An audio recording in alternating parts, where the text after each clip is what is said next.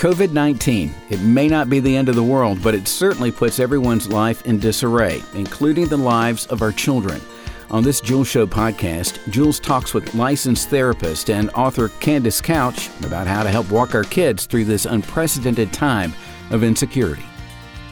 This is going to be an unusual episode of the Jules Show because my friend Candace Couch, she's a licensed professional counselor, and Candace, we're doing this over the phone.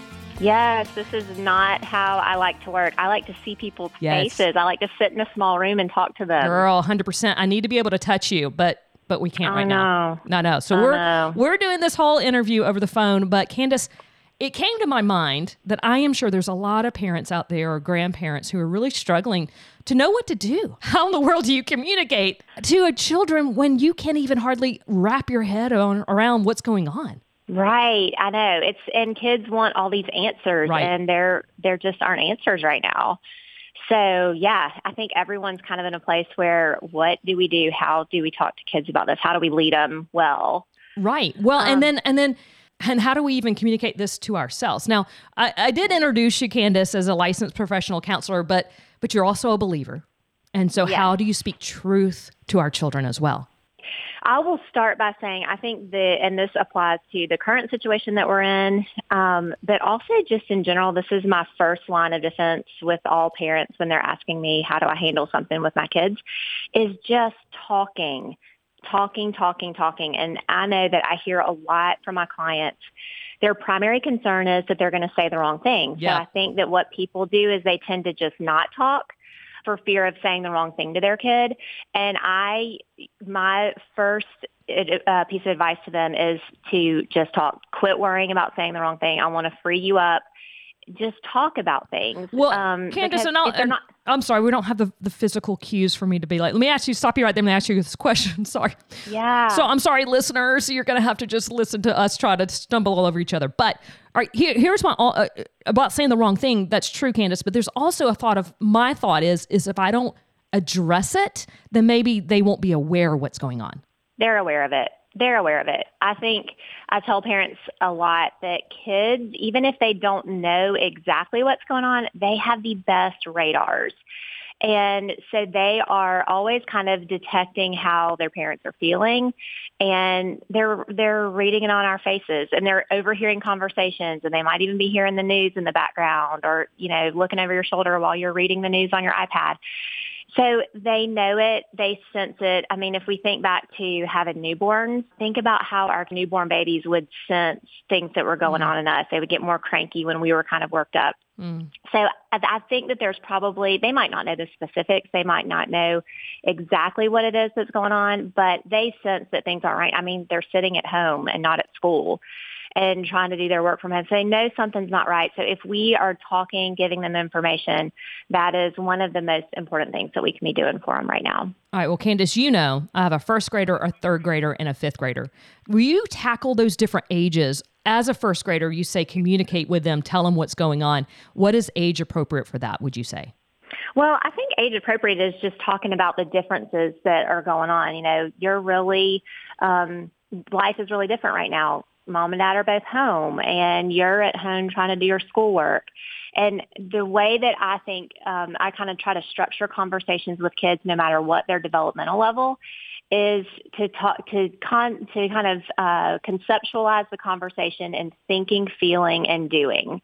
And then because we as humans, we think, it creates an emotion in us, whether we're thinking about it, how we're feeling or not. And then out of that emotion, we do. If we feel good, we want to keep doing things that will keep that good feeling going. Or if we're feeling uncomfortable, we want to do things that make that feeling go away. And so we might bring up what they're doing. You're working from home right now and trying to do your schoolwork at home. That's really different. You can't see your friends. Tell me how that makes you feel. And you can go online and Google feelings charts and download them and print them. And, for younger kids, it might be just pointing at little emoji faces because kids that are younger than first grade, they're tiny, able to use emoji faces to identify how they're feeling. Like a frowny face or a smiley face. Okay. Or the worried face, the unsure face. Sure. So look for, emotion charts that have pictures on it or that have actual words for older kids, and just say, talk about what you're doing. We're working from home. This is really different. We're all stuck here. We can't go out to dinner like we used to. How does it feel? And then usually what happens is when we ask kids how they're feeling, they will tell us what they're thinking. All right, but let me stop you there, because I won't tell you which one, but one of my children, she just bottles it up, and it's very difficult to pull that from her. Yes. And I don't even know if she's aware of what she's feeling, to be honest. Yep. And so, I think that a lot of times, like we were talking about, parents are concerned about saying the wrong thing. I also hear parents say a lot of times, well, I don't want to put words in their mouth. Right. But I do it all the time. And I'm not trying to speak for kids, but what I'm doing is kind of priming the pump with them. And I might say, I noticed that when I asked you to go do your work, you went and slammed the door. And so I'm wondering if you might be feeling frustrated about having to do your schoolwork today. And I'm also kind of wondering if you feel bored. We've been at home for a long time, so I'm wondering if you're feeling bored, you're tired of doing schoolwork like this. We're giving them words, and usually kids are really good at letting us know if we've got it or if we don't. No, that's not how I feel at all. Actually, I was just angry at you. So being able to give them some of that language, and then usually they'll also kind of give us some of the thinking that comes along with it. So maybe you're helping them put words to what they're feeling. Exactly. They're feeling it in their body. They're expressing it through behavior. But you're just giving them the words to help them actually have a vocabulary to talk about what's going on the inside, which is so important for what we're dealing with right now, because they're probably experiencing some thinking that they've never had to really think about before. What if I don't see my friends for 3 weeks? What if I can't go back to school this year? I can't go play soccer. And so helping them come up with words to define how that feels is really important. Mm-hmm. Well, I'm seeing, and I'm thinking when you're talking to me, okay, this applies to my first, third, and fifth grader, how to communicate this. And maybe I'm wrong because I don't have teenagers yet, but this could also go to them, because I'm thinking about, the seniors, they're not going to have their prom or possibly their graduation. I mean, it seems like this can be applied to no matter what age group. Am I right? I mean, yes, for sure. I know. I just grieve for those parents and those, seniors or teenagers that are really missing out on really important life milestones. And, I think emotional intelligence is important for not just for kids. It is important for kids. It's important for teenagers and for us. Being able, that characteristic of being able to look inside, figure out how we're feeling, and then expressing it to people that we love. It is always an important thing for people to have emotional intelligence. Right now, it is so important to be able to process that kind of stuff. Mm-hmm. So just communicate. Yes. Now, what would you recommend? Like checking in daily, a couple of days, or often as you can? Well, if we think about how we operate, we think, we feel, we do. I let behavior that we see be a cue for checking in.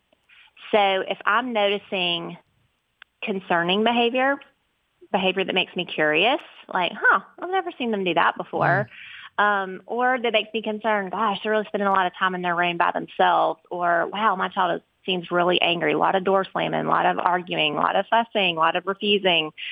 I would let that behavior be a cue to check in on how they're feeling, and also to have a conversation about the things that they're thinking about. And when we do that, I think it's important that when we're talking, we're asking questions and we're not immediately correcting the things that they're telling us. I think as parents, a lot of times we're like, oh gosh, your thinking is wrong. Let me just fix it real quick. Let me tell you what's really true. But really just gathering the data, you want to hear how they're understanding this and how they're perceiving it. Even if it's wrong, let them talk about it, because that's what they're acting out of, is their perception and how that's creating that emotion in them. So let them talk. Don't lecture, don't fix. There's time for that later. Just let them talk and let them really help you understand where they are. I was thinking about a situation that happened yesterday when one of my daughters had a complete meltdown about something that she would have never. It was just really out of character So you're saying that might have been an instance where she was trying to process those feelings? Yes, for sure. Absolutely. I think you are figuring it out for her. And I think that we can focus on what happened. I think as parents, typically when we see kids react in a way, we're immediately like, let's shut this down. I don't want to deal with this. Whatever it is that you're doing, stop doing it. And just let it be a cue to talk to them, but we're also not letting them off the hook. I mean, there is concerning behavior, and I think with spending so much time together, we're probably getting to see a little, some glimpses of some behavior that probably does need to be trained. And, I always say that one of the biggest barriers to effective parenting these days is just time. We don't have enough time with our kids to be as consistent as we need to and to give attention to those things that we really need to address with our kids. But wow, right now we've got nothing but time. It feels like. Well, and I'll have to say, so Candace, before I press record and started recording you made a good comment that this might actually be a blessing of having more time with each other than we previously have, and to slow down us as parents. Yeah, I think that if we can kind of reframe this as, a provision of time to really have concentrated time together. And, obviously we can do more things like board games and playing, but I think it also gives us a glimpse into some of the stuff that we've probably noticed in our kids that we've been thinking, gosh, I wish they wouldn't talk back as much, or, the things that we just kind of tell them to stop doing. This is a great opportunity to start training some of that behavior. Just like when we train a new puppy, we have to have a lot of time with them to help them understand, don't do this behavior, do this behavior, but also provide the consequences that come with the behaviors. And we do a similar thing with kids when we get really serious about training a behavior with them. And we've got plenty of time and attention to do that while we're at home right now. And so, I think that this is kind of a blessing that we can focus on that with our kids. Something I already have a child that can be very anxious and fearful on a good day. So I have noticed that she's taken steps back, things that we have already addressed and progress we've already have made. She's getting into the habit of these rituals of saying, how many times she needs to tell me that she loves me, and I reaffirm her that I love her. Can you speak about that? I mean, is that something for parents to worry, or is this very natural that if you already have an anxious, fearful child into this environment, you will take some steps back? Yes, I think that makes perfect sense. I think for me, I think for most adults, my friends that I'm talking to, we're kind of starting to see our own survival skills come up where we start to get more anxious and worry, and then those things that we do to cope with it. And so the way that I talk about it with kids, we call it magical thinking. And we say, your magical thinking isn't true. But sometimes our anxious brain tells us that if I say I love you a certain number of times, then that might protect you or keep you safe. And so being able to kind of free kids up and say, I know that you are feeling anxious because I've noticed you've been saying I love you more, or you've been doing that thing that you used to do when you would get really nervous.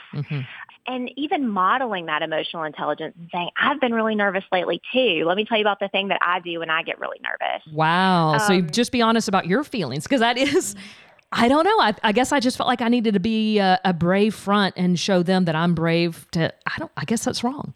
Well, I think that it's brave when you say, yeah, I get nervous too. And I start to think, if I check on you guys, or if I make you guys put hand sanitizer on a certain number of times, then we're going to be safe. But actually, I have to tell my anxious brain, God is the one who keeps us safe. God is the one who keeps us alive. And so, when my anxious brain starts telling me all these things that I should be doing and that it's all up to me to keep us all safe, I tell my anxious brain, no, God is the one who keeps us safe. He gives me responsibilities to do, and I'll do those the best that I can, but I'm really going to trust God. And I think this is a really great time for us to do some of that spiritual development with our kids too. And we can model that and say, sometimes I worry, but then I remember God is the one who keeps us safe. So just be very transparent of your walk with the Lord. For sure. I think if kids only see parents not struggling. When they struggle, they think that something's wrong, that they've done it wrong, but for them to see parents that, I mean, obviously, we don't want to go extreme and, be disclosing all of our struggles to our kids, but for them to see us model some of that basic level emotional intelligence is so important. And it shows, wow, my parents do this too. My parents are brave. They know how to continue to walk through. My parents can handle this, which also kind of helps kids feel more comfortable. My parents can handle this, and so can I. More of Jill's conversation with Candace Couch coming up on The Jill Show in 30 seconds. On the latest episode of the Finding Joy podcast, we're back on the road. And we go to LaGrange, to the home of J. Hamilton Guitars. And Joe is a boutique guitar craftsman with a special mission. I pray over all these guitars. I always pray for God's voice to be in this instrument. I might write a scripture reference that strikes me at the time on the inside of the soundboard. Hear more on the Finding Joy podcast. Find it under the on-air tab at thejoyfm.com. Or wherever fine podcasts are available. Candace, you're a mom. What are some things that you all are doing in your house right now? Besides homeschooling, like all of us. Oh, my goodness. I know. I texted one of my homeschool mom friends this morning. I said, I respect you. I respect you even more right now. This is I'm thinking, I've gotten really thinking about the teacher gifts that I've been giving them. And I'm like, wow, I need to up it. I need to up it way big. We need to up it. Wow. Yes. I think one of the things, I'm going to start with me. Okay. One of the things that I notice about myself is that I want them to just do the right thing immediately and get on there, get their work done. Let's get it done. Let's move on. And so I think that effective parenting starts with me looking at what my kids trigger inside of me. And so I am really focusing a lot on how it feels for me to be doing this homeschool thing. I can tend to want things done just a certain way. And so I'm really working on wow, I feel kind of nervous about doing this right now. And so I am talking to my anxious brain, just like I tell kids to talk to their anxious brain and saying, okay, we're going to slow down. I'm going to be patient. We have nothing but time. If they want to ask me a million questions, they can ask me a million questions. And so I'm trying to model going slow and trying to do that for them too, that our pace can be slower. We don't have to get worried. But then also, just like we were talking about, I'm letting concerning behavior like my kids arguing and bickering be a cue to ask about how they're feeling and to check in with them. And just having a lot of conversations about how this feels. But like I said, I think one of the most important parts that we miss in parenting is not necessarily what we're doing externally with our kids, but what we do internally to kind of understand ourselves and what we bring to our kids and into the relationship with our kids. A colleague and I just finished a book that really starts with looking at ourselves as parents. We have two parts in the book. One is being able to look at ourselves and understand what we bring into relationships with our kids and why we kind of get tripped up with parenting. And then the second part is what we were talking about earlier about training behavior that we've decided is really important to address with our kids. That's what I've been focusing on while we've been at home, is just doing that first part of looking inside of me and saying, gosh, what am I kind of adding to the mix here? And really trying to address that so that I'm not getting tripped up. I'm not creating more conflict when my kids start to argue, but actually kind of trying to create less and for it to be a more peaceful experience for us. So it's almost like, for instance, like why the anger inside of me? Why am I angry because I didn't do what I asked them to do? Like what is that? What am I mean, for instance, when I told my kids, you got to be quiet for 30 minutes because I'm going to be doing an interview with Miss Candace Couch, and and they were like, well, why? Why can't I be there? So. There is. Right. It's frustrating. Yes, right. And I just want to say, just shut up about it. And right. Just go down to the basement, kids. Right. But being able to look back, and the book actually helps parents look at their family of origin experience, birth order experience, and because a lot of that helps us, informs us of why we do those parenting things that we do. And so, for me, I was a baby in my family, but I was also kind of the hero, the one that liked to get it done. I like to achieve and do it right. And so for me, I want the kids to not ask questions, do what I ask them to do, and do it all right and look cute and clean while they're doing it. And so I have to look inside myself and say, that's not really what parenting is about.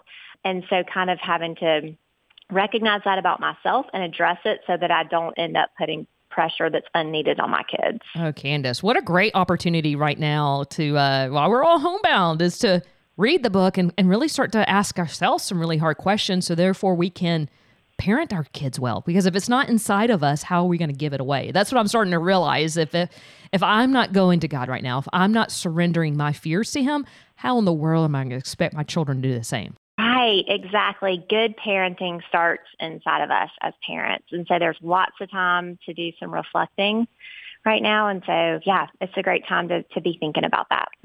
Well, and Candace, just be totally transparent, what I am struggling with, it was Wednesday, I guess it was Wednesday night when the world totally flipped upside down. Last Wednesday night in that school was getting canceled. Little League, soccer, gymnastics, all of the things. My kids were asleep, and they had no idea that when they woke up in the morning, I was going to tell them that the world had changed. And I had a hard time sleeping because knowing that this is going to be my child's reality, and knowing I can't control it, and mainly I think that where I really got to is, do I trust God with my children? Yeah, I think that right now, trust issues tend to be pretty significant for people. And I think right now trust is a huge thing. Do we trust other people? Do we trust, what we're hearing in the news? And then the biggest thing is, do we trust God? And I think one of the things that is really important for us to think about as we parent and as we model our emotions and our thinking in front of our kids is looking for God's provision. Even in just small things, looking for his provision and how he's provided for us in this time where it seems like we don't have what we need, or what if we don't have enough toilet paper, or, those kind of things. Actually, instead of flooding ourselves with the fear of what if, but also looking about and noticing and talking about how God has provided. Our family had a conversation this morning. We just last year finished our attic, so we had extra space, and we kind of have turned it into like a little office homeschool area for everybody to work in while Perfect we're at home. Timing. Yes, exactly. I literally do not know what we would have done if we didn't have the space. And so this morning, our family had a conversation about, wow, that God provided just enough time for us to get this space in our home finished so that we all have a place to go and work and be organized.